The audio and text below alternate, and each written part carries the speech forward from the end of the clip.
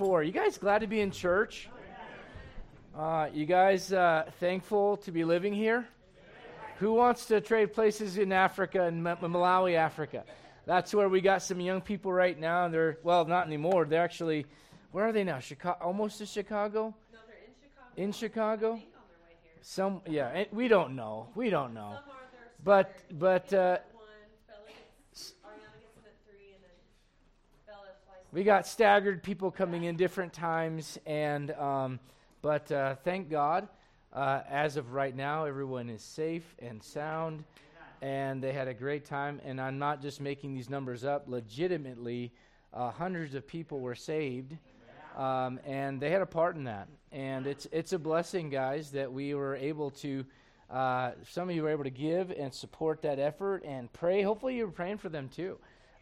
Because I think the Lord really, really blessed it. And to me, it's an amazing thing that God has allowed our church to be a part of something like that. It's not an everyday thing, so praise God for that. Now, before we go verse by verse, that's what we're doing right now. We're going verse by verse in the Gospel of John. But before I do that, I want to clarify some because someone brought a question to me, and they wanted to make sure that there wasn't any confusion on the subject, or at least I did, in regards to something that Dr. Gibbs said when he was here about the millennium. Now, if you are a student of prophecy, a student of the Bible, some things I'm going to share here are not necessarily earth-shattering. However, I want to explain that as it relates to kind of God's timeline, if you will, we are... I love it when the kids make a sword out of my markers. It's great. You know you're in a good church when you got kids running around everywhere, right? So I'll take it. But basically, here's kind of where we're at. We are the church, and we are as the Bible describes it, currently, prophetically, we are in what the Bible calls the times of the Gentiles. All right? And you read about that in Daniel, and then you also read about the fullness of the Gentiles being come in Romans. Now, if you're not familiar, I realize we got people that have gone to Bible school here. We've got people that got saved within the last month here. And so we got a wide spectrum. And rather than just say, you all know this, I want to make sure I clarify some things. So this term right here, basically, this is pretty much everyone in the room, all right? If you're not a Jew, you're a Gentile as far as the flesh is concerned. Paul talks about 3 groups of people: Jews, Gentiles, and of course, the last one is the church of God. And if you're a born-again child of God, it does not matter if you're a man or a woman, all right? Now, it does matter as it relates to biology. We can't change that. But as it relates to your spiritual standing in Christ, God does not look at my wife as more or less important than me. If you're in Christ, you're in Christ, all right? Regardless of your race or gender or age or whatever else, the Bible says neither man nor woman, neither male nor female, neither Jew nor Gentile in the body of Christ.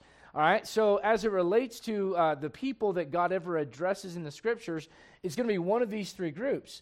Now, right now, what God has done is He says, I'm primarily dealing with this group right here. All right, and it does not mean that God is by any means done with Israel. God has a plan for them, and if you read, basically all of your Old Testament, I love it when someone's like, I think, the church replaces Israel. You have not read your Old Testament. There's no way to read your Old Testament and believe that. And there's no way to read your New Testament and believe that, all right? God's not done with them, but as it relates to prophecy, where we're at right now is the times of the Gentiles. Now, eventually, it's going to be what the Bible in Jeremiah chapter 30 calls the time of Jacob's trouble. And Jacob is another name for Israel. You might actually say it the other way around. Israel is another name for Jacob. And so you say, what is that? Well, that would be this group right here. All right, so basically right now, God's dealing with the church. The next major event on the calendar, prophetically and doctrinally, would be the rapture of the church. All right, where we get taken up, and no more IRS, no more taxes, no more bills. All right, some are more excited about that than you're about to see the Lord, but that's okay. We're glad about all of it, right? But you get to see the Lord, no more sin, no more death, no more pain, no more strife, no more contention, no more divorce, no more abandonment, no more abuse. I mean, the list goes on. I can't wait for that day. Can't wait. All right, so that's and when this happens, when this moment happens, the rapture of the church, according to 1 Corinthians chapter 15, you get a glorified body. According to 1 John chapter 3, you're going to be like Christ. You are going to see him, and you are going to be like him, as the Bible says in 1 John 3, and it calls us the sons of God. All right? And so you are given the spiritual likeness of Jesus Christ the moment you get saved. Something is broken inside of all of us before we're saved. And there's a spiritual vacuum that's there.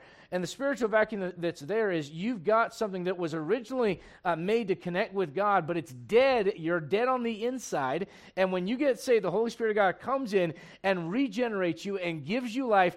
And it's almost like this. When you've got a phone and there's no SIM card, it's basically a brick, right? When you're lost without Jesus Christ, man, the body's there, the brain's there, but spiritually there's nothing going on. There's no connectivity, right? You can't connect with the network. You can't talk to God. There's nothing going on there spiritually. So you get saved, and God gives you his spiritual likeness, but in eternity you're going to have the physical likeness, a body that will never sin, a mind that always thinks the right thing, a mouth that always says the right thing. It's going to be great. It's going to be great. Now, here's the thing. We go up, the Bible says in a moment, in the twinkling of an eye, at the last trump, death shall be raised incorruptible, and so on and so forth. And the Bible talks about the fact that you're going to have a body, that corruption is going to put on incorruption, and mortality is going to put on immortality. And eventually, that's going to be the conquering of death once and for all for the believer. All right? Now, that said, we are up here, and I know this is kind of sticky and kind of messy, so I've got 3 different sermons going on here, so sorry about that. But we've got the judgment seat of Christ going on in heaven while the tribulation goes on here on the earth. All right. Well, eventually, the Lord comes back. And by the way, there's a rapture that takes place for tribulation saints, not us. All right. There's a rapture that takes place for tribulation saints kind of toward the end of that tribulation. All right, and that's another message for another time. But we come back with the Lord, and he comes on a white horse because that's what the hero does, right? The hero comes on a... Now, I say that if you're under 30 years old, you have no idea. But if you're like, in your 40s, 50s, 60s, remember all the old Westerns? The guy on the white horse was always the good guy, right? And so the guy on the white horse shows up, and the Bible says the armies that are in heaven follow him. That's us. So when we come back to establish a 1,000-year millennial kingdom. That's the reign of Jesus Christ on the earth. And he finally gets what's rightfully his. What God started back in the garden, all right, nearly 6,000 years ago, what the Lord started back here, he eventually gets it right here. When you pray for something and you don't get it right away, you got to stop and think to yourself, I haven't had to wait 6,000 years for it. The Lord's had to wait 6,000 years for what's rightfully his. All right? So when you get impatient, just remember that. All right? But when we come back to establish this kingdom, here's the question. Are there not people? Go to Matthew 25 real quick. Go to Matthew 25. So here's one of the challenges, I think, for us believers, is that we forget we're not the only people in the Bible. Does that make sense? That makes sense. Like we tend to look at everything is about the church and everything's about us. Now, I don't mean that to be like facetious or anything. It's just human nature, right? When you read something in the Bible, you kind of just automatically assume it's all about you, and that's kind of a thing you want to watch out for because, as I mentioned earlier, sometimes God is talking to the nation of Israel. Sometimes God is talking to the nations as a whole. And sometimes God is talking directly to the church. So look at Matthew 25. When the Lord comes back to establish his kingdom, understand that basically what takes place when the tribulation goes into play, basically you go back kind of to how things were before the New Testament. And the way God was dealing with people was you're a Jew or you're the rest of the world. All right? So the time of Jacob's trouble kind of draws a line and goes, okay, here's Israel and here's everybody else. All right, so what happens when the Lord comes back, now keep this in mind, the church is not on the earth when the Lord comes back. We are following him here to do that. We're following him here to establish that kingdom on the earth. So we're coming back in glorified bodies that are sinless, all right? Look, I'm 42, and I realize for some of you that's really old. Yeah. And I realize for others, I've told Miss Lenny, I'm getting older, and she goes, "Oh, you stop it. You shut up right now. You're young. You're young. You don't know what it's like to be old yet, and that kind of thing." For some, I'm old. For some, I'm young. But I can tell you this, the longer that I live, the more I realize, man, I can't wait. I can't wait for a glorified body. I can't wait for a body that doesn't ache. And look, I'm sorry. It's just the reality. I don't care. Some of you guys, like I'm looking at Johnny right now, very guapo, very rico suave, Let me just tell you, and he's still single, ladies, just saying, all right? But that was for free, by the way. But when you get to be 40, man, you're going to look at a burrito and you're going to gain 5 pounds by looking at it, all right? Something happens when you cross this certain threshold, and they call it middle age for a reason, right? You know why they call it middle age? Because all your age shows up right in the middle. All right? So I just thought that right now. That was the Lord. That was inspiration, man. But it wasn't in the notes. That's all I'm saying. But the point is this. The whole idea of getting a body that lasts forever, that was God's original intention way back here. Right.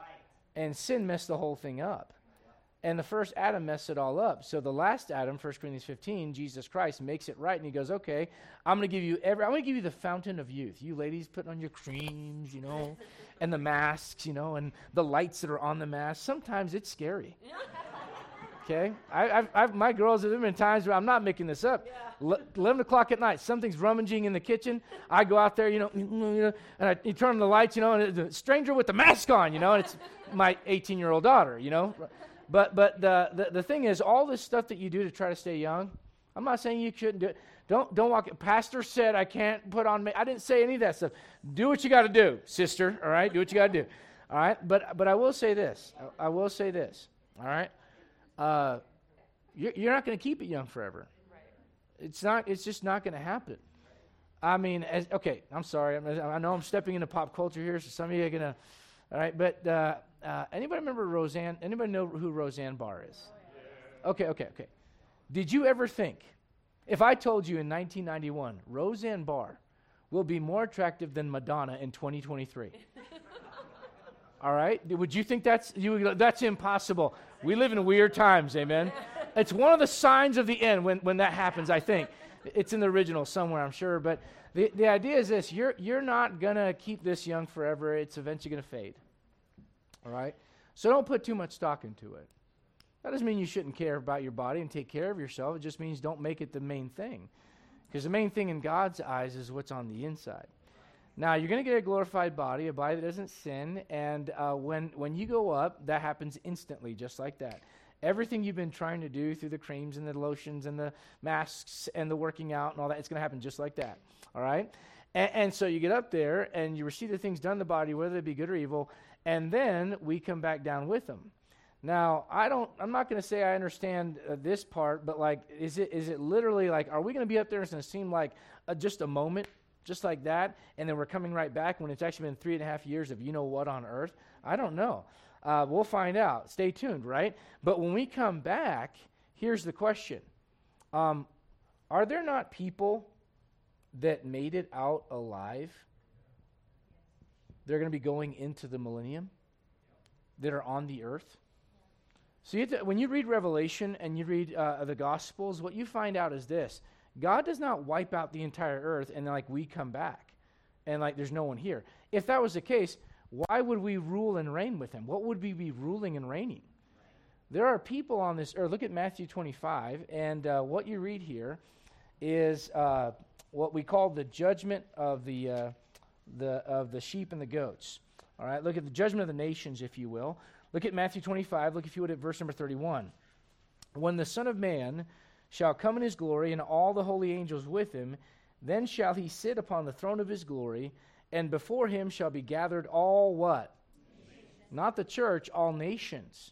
All right? And I'm not going to read the entire passage, but basically what he ends up doing, right before, when he comes back, there's the Battle of Armageddon, and he sets up his throne, and he sits on his throne in Jerusalem. And after that battle, he gets all the nations were already gathered against Jerusalem. And so what he does, he brings the nations in. He goes, okay, we're going to separate the sheep from the goats. And you go, well, how does he do that? Remember, if you read the rest of the passage, it goes something like this. I was in prison and you visited me. I was naked and you clothed me. I was hungry and you gave me food. I was thirsty and you gave me drink. Remember all that? Oftentimes people use that practically to talk about taking care of other people, and I'm not going to say it's always wrong, but that's not what he's talking about. What he's talking about, doctrinally and prophetically, is which nation was against my nation Israel, and which nation was for my nation Israel. And he separates the sheep from the goats. The goats go out into everlasting torment, and the sheep, guess what they do? They go into here, the 1,000-year reign of Jesus Christ. But you know what they don't have? You know what they're not promised? Something that's very unique to the church. They don't have glorified bodies that are sinless. Bingo. You know, do you realize the only time you're going to have that to dwell with God is out here in eternity? Up until that point, you got people that are living just like right now, working jobs, paying bills, all right? And now, can you imagine this? Imagine this. Your job. Let's say that you are in the millennium, but you got the job you get now. Look, if you're saved, this is not how it's going to work, right? But just bear with the illustration. You got a terrible boss, and your boss, doesn't let you off for church. Right? Amen. There you go. You don't got to put in a complaint with the division of labor. You just go right to the Lord and go, Lord, so my boss. And the Lord's like, oh, really? Let's go see that boss, right? And problem solved.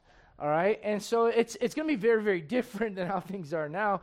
But understand this. There's going to be people on the earth who don't have glorified bodies. And they're not going to be in sinless bodies. They weren't promised a resurrection. They just get to go into the kingdom. All right? And so the requirement for going to the kingdom, if you're one of the nations, is how did you treat the nation of Israel?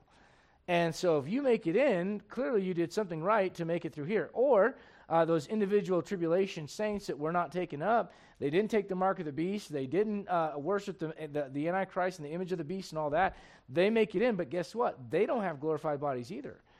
What the church gets is something that's that's why when I hear Christians go, I wish I was back there to watch, the parting of the Red Sea. No, you don't.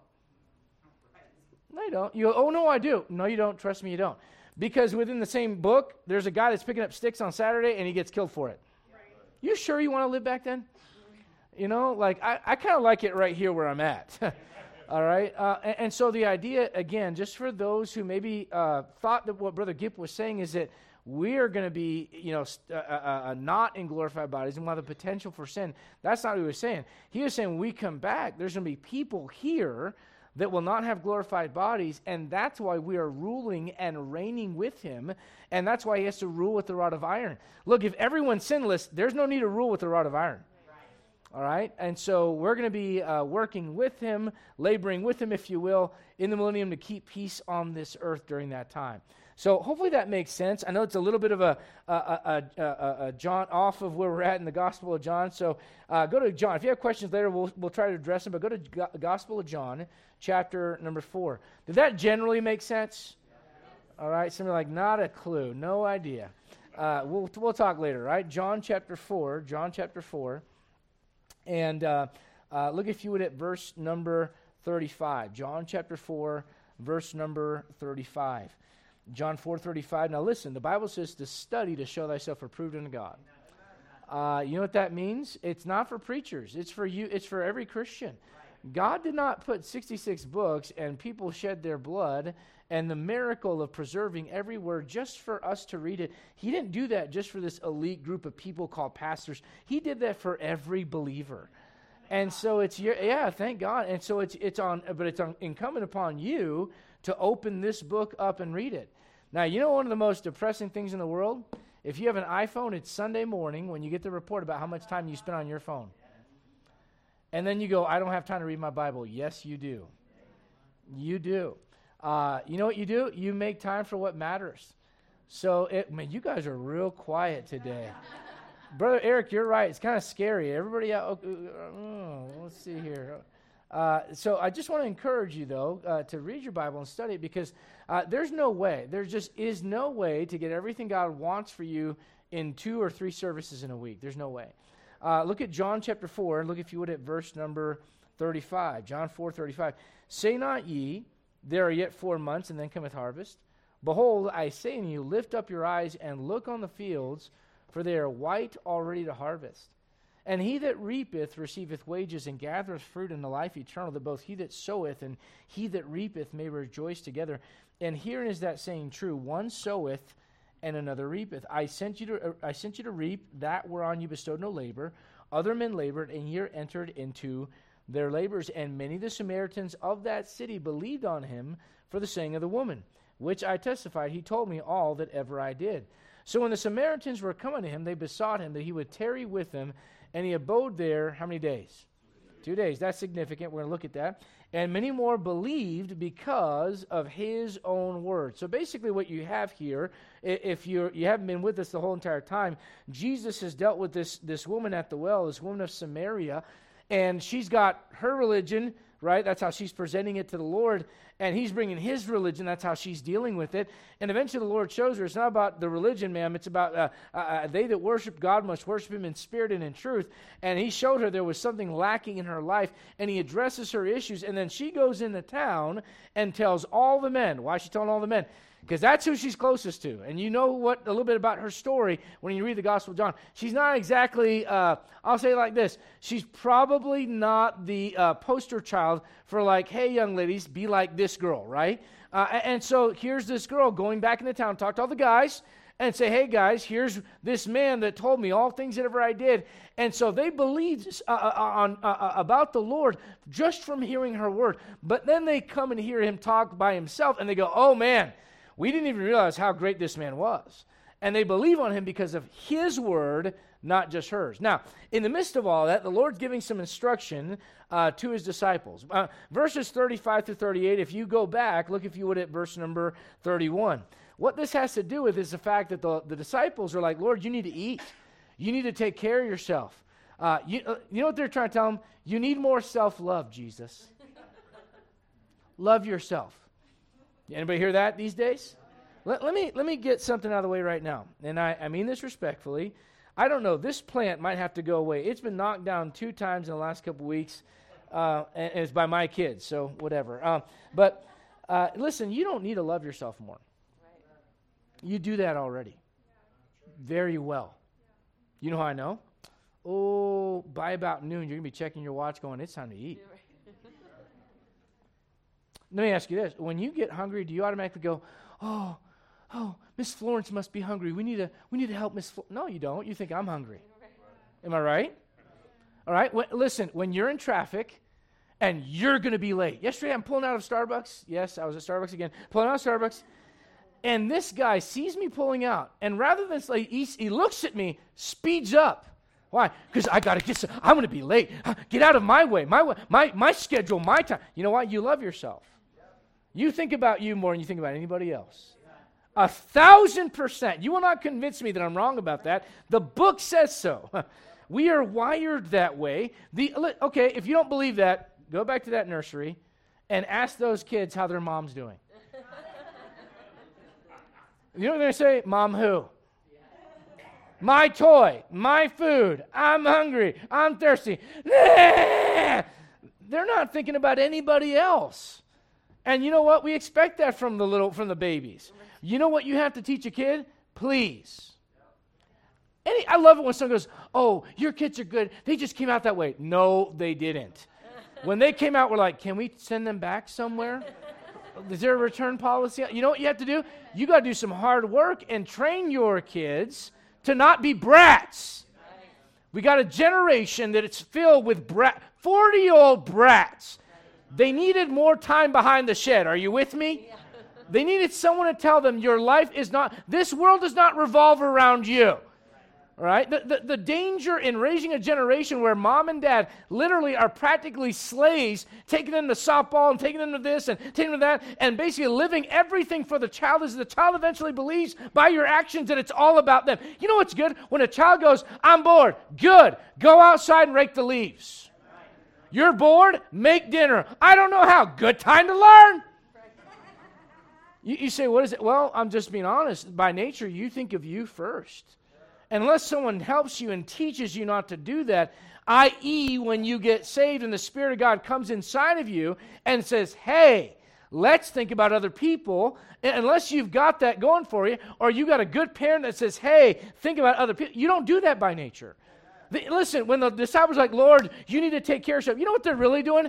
They're doing that so they can justify the fact that they didn't care enough about that woman to stop what they were doing and to deal with her. They left to get food. And the Lord cared enough to say, you know what? You guys go eat. I'm going to take care of this soul. You know why they're trying to get them to go, well, you need to take care of yourself? Because they're looking out for themselves. You know what? I'm not picking on them. That's us. We're the disciples, right? And we love ourselves. You say, preacher, no, I think the problem today is people don't love. No. Let me tell you right now. I think there's a difference between loving yourself and respecting what God's given you. You ought to respect the vessel that God's given you.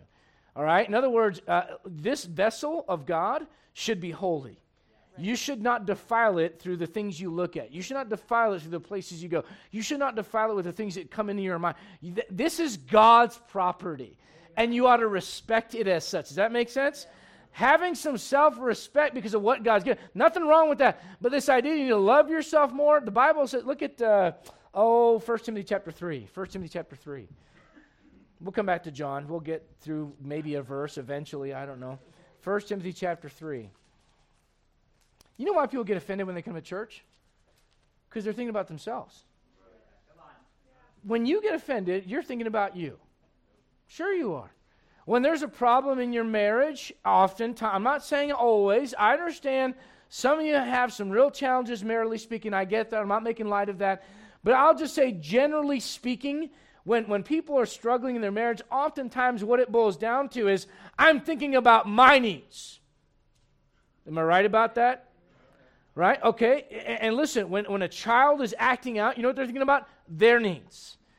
All right. When a Christian is offended with everything that's going on, listen, you know what the problem is? It is not all about you. And it's not all about me. Look at 1 Timothy chapter 3. And that's a great passage, but that is absolutely not what I'm looking for. Look at, let's see here, 2 Timothy chapter 3. 2 Timothy chapter 3. There we go. 2 Timothy chapter 3. Look, if you would, at verse 1. This know also, in the last days, perilous times shall come. You see, how is it described? Man, they're going to rip your Constitution up. First Amendment, gone. Second Amendment, pew, pew, pew, gone. You don't even know what the other amendment. You're just like, I want my first and my second. What's the third? I don't know, right? But you know it's bad if they take it away, right? All right, but let me just say this: the God's description of the terrible times in the end is not described by you losing your rights. Here's how God describes it. You ready? Look at verse number 2. Men shall be lovers of their what? Self-love. Me first.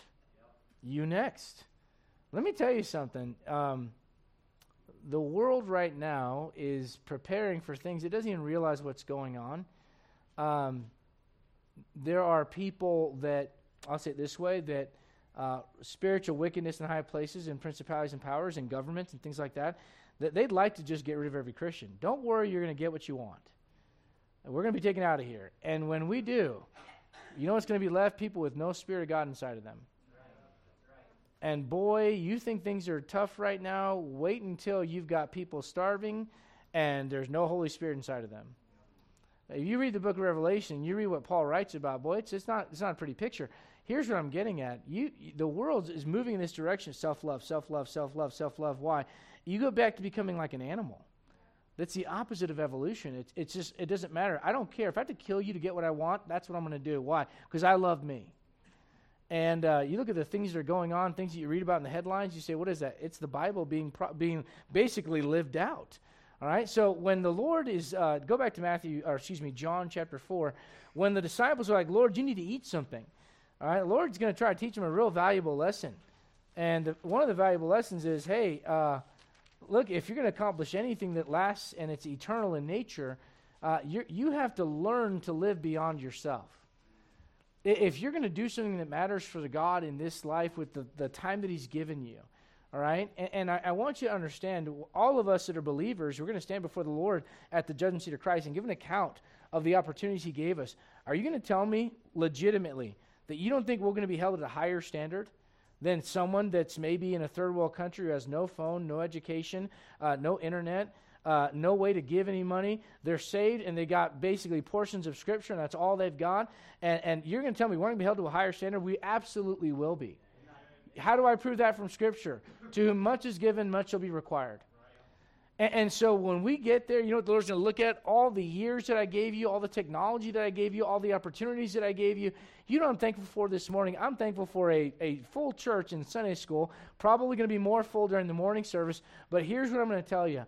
If every believer, every single Bible-believing Christian was a gospel witness for Jesus Christ and took advantage of every opportunity God gave them, guys, we would have knocked that back wall out about 5 years ago. You know what it is? What it is we get wrapped up in ourselves, and I'm busy, and I've got this going on. I've got to take care of this, take care of that. And the Lord goes, sometimes just saying no to yourself and putting yourself last is a good thing. You might have more opportunity to reach others that way. And so the disciples are kind of, look at verse 31, they're saying, Master, eat. And he goes on this conversation about how his meat is to do the will of him that sent me and to finish his work, verse 34. And that is the segue into verse 35, where he talks about this harvest. And he says this in verse number 35, lift up your eyes and look on the fields, for they are white, all ready to harvest. He's basically saying, look, there's a sense of urgency that you can't leave stuff out in the field forever. It has a shelf life. You know what, in recruiting, I've heard this before. You may have heard this as well. Time kills all deals. The longer something sits on the shelf, the less likely you are to take care of it. You know what I know? If someone's lost without Jesus Christ and you're here this morning, you go, I'll get saved later. You know what happens for a lot of people that say that? Later never comes. Right? And so as a Christian, the Holy Spirit will convict you about something, and he'll say, you know what, I want to deal with you about that. And you go, you know what, I'll pray about that later. And I'll do that later. And I'll live for God later. And eventually, you know what happens? Man, there's a shelf life on that. He says, look on the fields, they're white already in a harvest. Now, he likens the harvest to two things. Number one, a judgment. There's look at, we'll have you go to Revelation in just a moment, but there are two things that are connected with that term harvest. One is judgment and one is resurrection.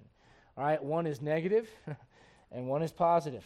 All right, and that's oftentimes how the Lord does things. He goes, look, you can do this one of two ways. How about this, guys? Over in Matthew 3, he says that the Lord Jesus, when John the Baptist describes the ministry of Jesus Christ, he says this, he'll baptize you with the Holy Ghost, positive, comma, and with fire, negative. You say, why? You can do this the easy way or the hard way, but it's going to get done either way. God is going to be proven right in the end. The question is, how do you want him to prove himself right? Do you want him to prove himself right by the fact that you're judged eternally? Or do you want to have him prove that he's right by the fact that you get to enjoy his love eternally? Either way, he's going to be proven right. The question is, which side of that are you on? And so as it relates to this, the Lord talks about this harvest, and he goes, hey, you guys are looking out there going, we got more time. We got more time. We got more time. In other words, it's probably summertime, and the Lord's going, hey, you're saying in 4 months, it's time to go ahead and take care of this field. The field's white right now. You look at wheat and how it produces, and basically look at that. They'll change that color. It turns almost like a white color, and when the sun hits it and the wind blows, man, it looks white, like a sea of snow, which is waving back and forth. You say, what is that? The Lord's illustration of the fact that, look, the people aren't going to be here forever. You got a limited time with people. You're not going to be here forever. You get a limited time as well. And let me say this, for those that are maybe on the younger side of life, you're going to convince yourself, I've got time later, I've got time later, I've got time later. And there's a lot of us that are a little bit more advanced in experience in age. Is that how we want to say it? Not old, all right? We'll just say it. We're old, right? We're getting older, and as the older we get, the more we realize, I thought I had all this time, and it just slipped away. And he says, the fields are white right now. In other words, it's not time to sit back. It's time to engage, all right? And so the Lord likens this harvesting to judgment or to resurrection. Look, if you go to Revelation, go to Revelation. Chapter 14. Revelation chapter 14. Revelation chapter 14. This is the negative connotation, if you will. And we'll look at the positive one here in a moment. Revelation chapter 14. See, the Lord looks on the fields. He goes, judgment's coming. It's time to do what we can to reach these people before judgment comes. Revelation chapter 14. And look, if you would, at verse number 15. And another angel came, verse 14, and I looked, and behold, a white cloud, and upon the cloud one sat like unto the Son of Man, that's the Lord Jesus himself, having on his head a golden crown, and in his hand a sharp what? Sickle. What do you have a sickle for? You're going to reap. You're going to harvest. All right, look if you would at verse 15. And another angel came out of the temple, crying with a loud voice, in that sat on the cloud, thrust in thy sickle and reap, for the time is come for thee to reap. For the harvest of the earth is ripe. And he that sat on the cloud thrust in the sickle on the earth, and the earth was reaped. Another angel came out of the temple, which is in heaven, he also having a sharp sickle. Another angel came out from the altar, which had power of fire, and cried with a loud voice, in that had the sharp sickle, saying, thrust in thy sharp sickle, and gather the clusters of the vine of the earth, for her grapes are fully ripe. Is this negative or positive? Look at verse 19. Watch it. And the angel thrust in his sickle into the earth, and gathered the vine of the earth, and cast it into the great winepress of the wrath of God. You know what's amazing about this? Again, you can choose. The choice is yours. He says, I'm the vine, ye are the branches. And you can bear fruit unto life eternal, John chapter 15, or you can become a grape of wrath. Choice is yours. You say, what is it? He's going, hey, judgment's coming, judgment. The Lord's warning them, saying, hey, let's do something before we get there. All right? We call that preventative maintenance. Now, the way that one of my daughters drives, maybe both of them, I don't know, drives their car is there's smoke coming out and there's lights dinging. And I'm like, did you notice? Oh, yeah, it's been shaking for like a month and a half. Why did we not do this earlier? Well, now it's not running. I just figured now it's the time. Like, yeah, I guess now we have to tow it. Now judgment is coming, right? So you ought to do things before the judgment comes. The Bible talks about a wise man walking circumspectly. All right. In other words, when you see trouble, don't just run right into it. Go around it. You know. And so the idea is this: the Lord is going, "Hey, I want to reach these people before the judgment comes." All right. Now, let me give you this. Look, if you would, at 1 Corinthians chapter 15. The harvest is also connected with the resurrection. 1 Corinthians chapter 15. 1 Corinthians chapter 15. Look, if you would, at verse number 23. Verse 22. Go back one verse. For as in Adam all die. Now, if you're here today and you're not saved, understand this. The question is not, are you Baptist, are you Catholic, are you Mormon, are you Methodist, are you an atheist, it's not the question. It's not the question at all. You know, the question is, are you in Adam or are you in Christ? That's it. So he says this, in Adam all die. You know what you're promised? Once you're born, you're going to die. All right? And that's a fact. For as in Adam all die, even so in Christ shall all be made alive. Now watch this. But every man in his own order, Christ the firstfruits, afterward they that are Christ's at his coming. When he says the firstfruits, why would he say that? Well, if you go back to the Old Testament, here's what you find in Jewish law and custom. They've got the first fruits. You say, what is that? Man, right off, the first, literally the first fruit of the plant that's being produced, all right, you gather some of that and you present that to the Lord. Before the rest of it's grown up, before the rest of it's all matured, and before the real harvest is there, you get the first fruits and you go, God, this is yours. It's a great picture of how to live your life as a Christian. All right, God gets the first, not the leftovers. All right, so the first fruits. All right, then there's the harvest, and last, there's the gleanings. All right, now, for sake of time, I'm not going to go through all the scripture, all right, but the first fruit is Christ, the harvest is the church, and the gleanings would be those that are saved in the tribulation, as far as God's calendar is concerned. Now, why does he say that Christ is the first fruits of the resurrection? Look at Matthew chapter 27. Matthew chapter 27. Why is Christ called the first fruits? Because, look, we are going to follow after his pattern. You are going to get a glorified body. You are going to experience the resurrection, 1 Thessalonians chapter 4, all right? And you're going to experience that before the Great Tribulation. All right, but why do you experience that? You experience that because you follow after Christ. Christ has already been through this for us, laying the pattern out. Look at Matthew chapter 27. Matthew 27, look if you would at verse number 50. Jesus, when he had cried again with a loud voice, yielded up the ghost. And behold, the veil of the temple was rent in twain from the top to the bottom. Now, can you imagine that? I wonder if God left just a little bit of the bottom undone, just to prove that it happened from the top to the bottom. You ever think about why that is? I think the Lord is trying to show it wasn't man that did this. It was the Lord himself from the top. He just starts ripping that thing down. And you say, what was that veil? It was the thing that stood between the people of Israel and the Holy of Holies. The only one that could go in there was the high priest. And if you wanted to have a chance, you wanted to have a shot at getting anywhere near there, you had to have a high priest go in for you. You couldn't go in. Well, guess what? Now, because Jesus Christ is our high priest, we can go boldly before the throne of grace. All right? Whether you're a Jew or Gentile doesn't matter in God's economy. So the idea is this. The Lord does this, but watch. Look at verse number 52. After the earthquakes in verse 51, look at verse 52. The graves were what? And many bodies of the saints which slept arose. Now, when did this happen? If you're not careful and you don't read verse number 53, you might think this happened right at the crucifixion. It doesn't. You know when this happens as far as the graves being opened? Look what it says in verse 53. Verse 53, when did this take place? They came out after his resurrection. Why? Because Christ, listen to me, is the first fruits of the resurrection. And so what you have is you've got him rising first, and there's a remnant of people that do it with him for 40 days and 40 nights. Can you imagine that? Imagine, zombie type stuff. The graves open up and someone's walking around. It doesn't say they had a glorified body either. That's another story for another time. But someone's walking around kind of like mummy, zombie looking, and you know what they're doing? They're quoting Scripture, telling you what's going on. Let me tell you something right now. I'd be a quick convert to Christianity if I saw that. And you know what's going on in Jerusalem? People murmuring about, well, I heard about that Jesus guy, and he's dead, but some say he might be alive. His disciples, we think maybe they stole his body, and blah blah blah.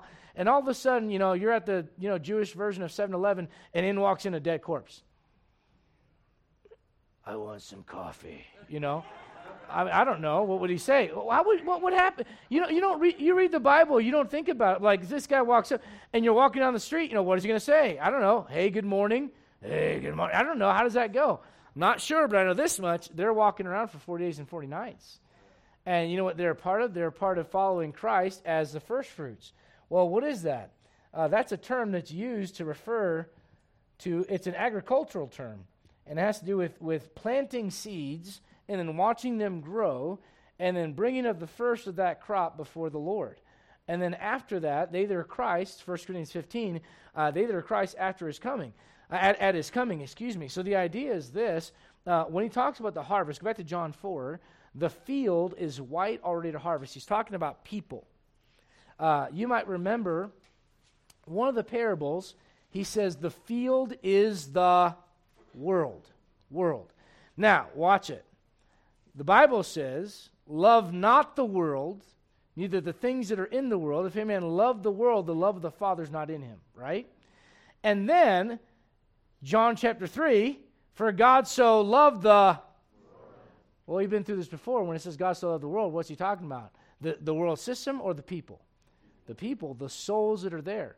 So when you see this harvest, what it is it's a field. It's a picture of people, and they're white already. In other words, it's time to go and present truth to them so that they can be part, listen to me, of the resurrection of life versus a resurrection of judgment. I'm going to skip some of what I had on the board, but go to Revelation chapter 20. Let me show you. I told you to go to John 4. I'm sorry. Go to Revelation 20. Revelation chapter 20. This is called scriptural ADD, all right? All right, look at Revelation chapter 20. And look, if you would, at verse number 11. Verse number 11. Now, what you're reading in Revelation 20 is actually something that is foretold by Daniel. And Daniel talks about some that would rise to everlasting life and some that would rise to everlasting contempt. Now, I'm not going to have you turn there for sake of time, but in Daniel 12, verse number 2, it says, many of them that sleep, that means their bodies are dead, they're asleep, many of them that sleep in the dust of the earth shall awake, some to everlasting life and some to shame. and everlasting contempt. This final judgment, if you look at the board, the last event, the great white throne judgment, they're on your far right. All right, look if you would at verse number 11 of chapter 20 of Revelation. I saw a great white throne, and him that sat on it, from whose face the earth and the heaven fled away, and there was found no place for them. And I saw the dead, small and great, stand before God, and the books were opened, and another book was opened, which is the book of life. And the dead were judged out of those things which were written in the books according to their works.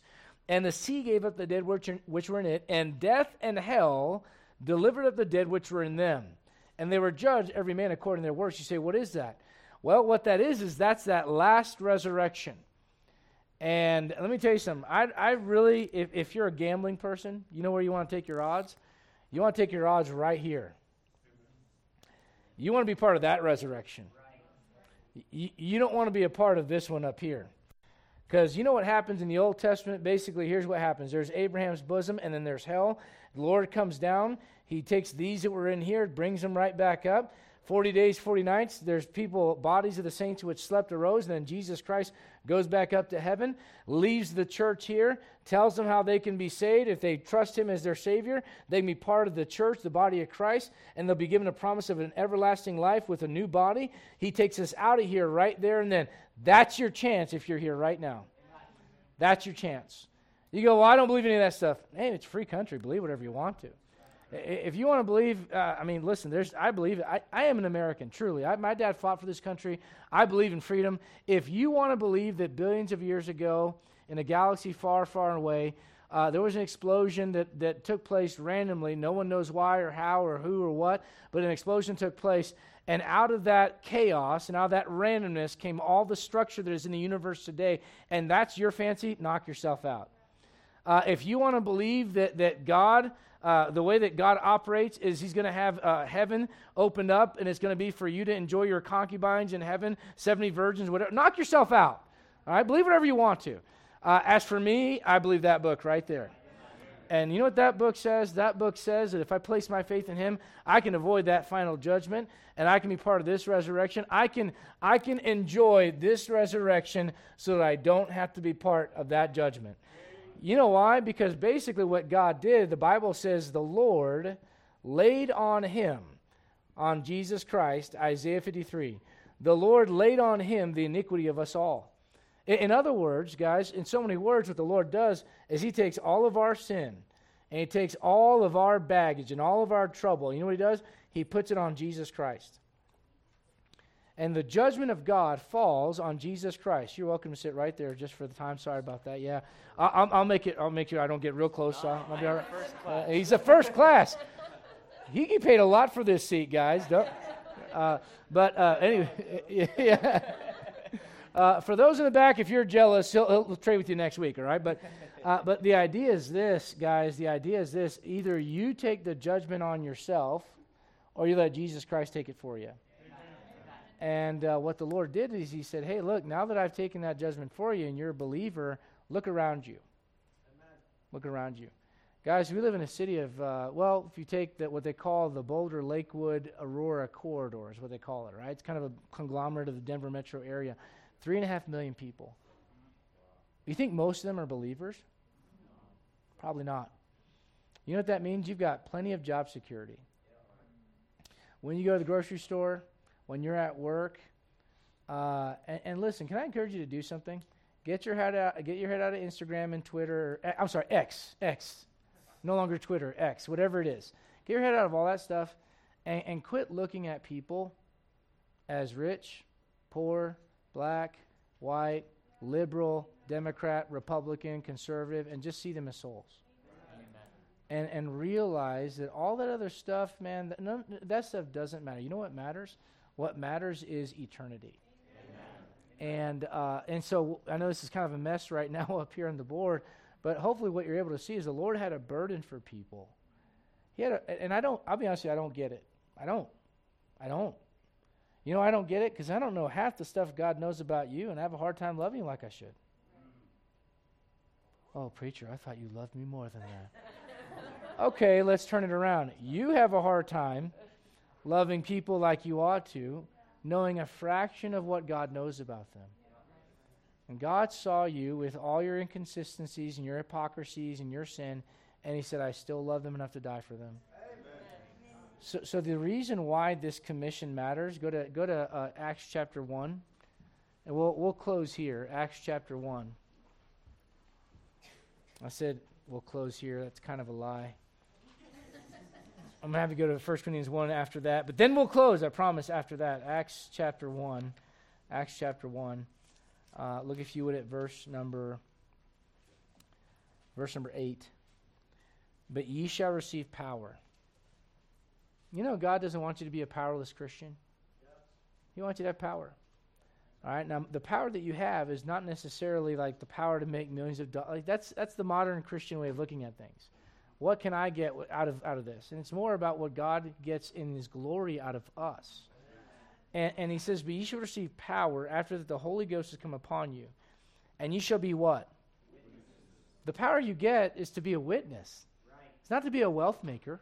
Now look, if God's given you riches and he's taking care of you, praise God. I'm not saying riches are bad.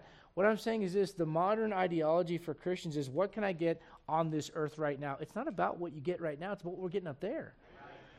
And so he says you should receive power after the Holy Ghost has come upon you. Question, are you saved this morning? You know what that means? The Holy Ghost is inside of you.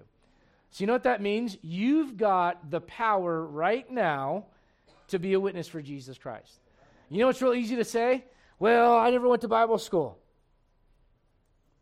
Guess what? Moses didn't either.